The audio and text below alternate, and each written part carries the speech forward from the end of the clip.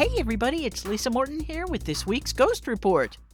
I have been watching some ghost hunting shows lately and seeing some equipment I didn't recognize. I guess REM pods are now so 2020.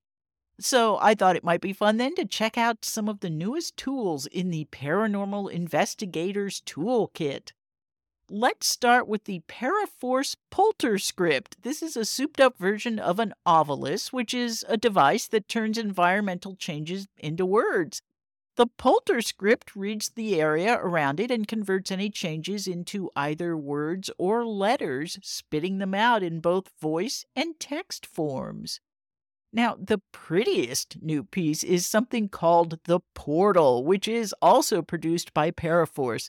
This is essentially a portable mixer that takes input from spirit boxes and makes them much clearer, but what I love about this is that it is housed in a handmade wooden box with gorgeous retro-style lettering, a leather-carrying handle, and a distinct registration number.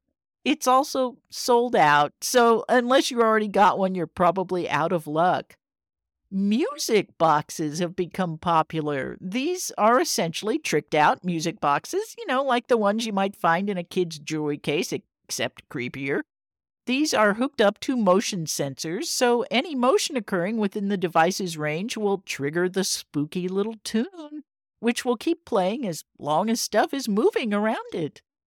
You may have seen your favorite TV investigator using a paranormal tripwire. Now, this is a string of LED lights housed in a tube that can be laid out on a floor or hung from the ceiling, and will fire off if anything moves near it.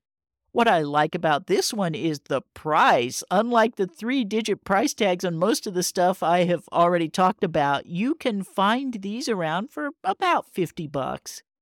My personal favorite, though, has to be the Etsy seller who puts REM pods inside Canadian Club whiskey bottles, figuring some spirits out there might be attracted to, spirits.